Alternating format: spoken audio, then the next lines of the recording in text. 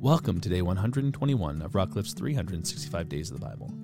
Today I want to share with you some thoughts from our readings which can be found in Psalm 133. And we're going to focus on the whole thing today. How wonderful and pleasant is it when brothers live together in harmony.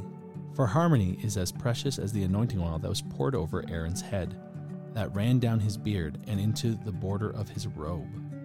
Harmony is as refreshing as the dew from Mount Hermon, that falls on the mountains of Sion. And there the Lord has pronounced his blessing, even life everlasting. It's believed that David wrote this psalm when he finally came into his kingship.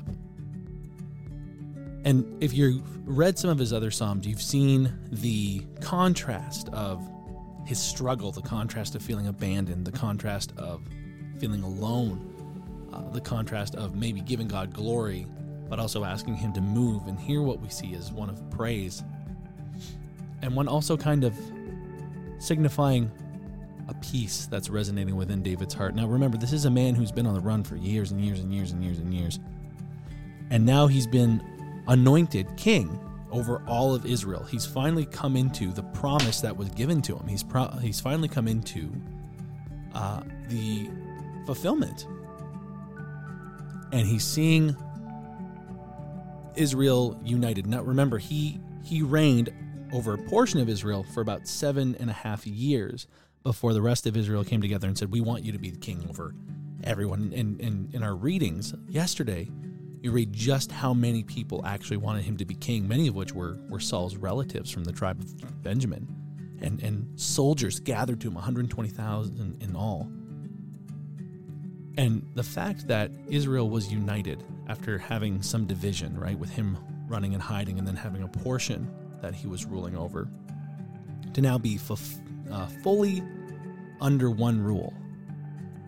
Brothers no longer divided, tension no longer mounted. And David, every step of the way, has tried to do right by Saul, by Saul's family. And now there's a peace. There's at least a peace within Israel. Harmony amongst brothers. And that's where this is flowing from, this uplifting, finally. Today's reading isn't very long, but it is powerful in the sense of the importance that we live at peace with one another.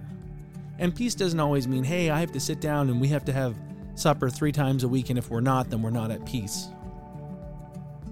Peace can be respecting the differences that we walk through as we walk through Scripture. It can be understanding that people are at different walks or levels, not levels, but different places in their faith, and that Holy Spirit speaks to us at different times, right?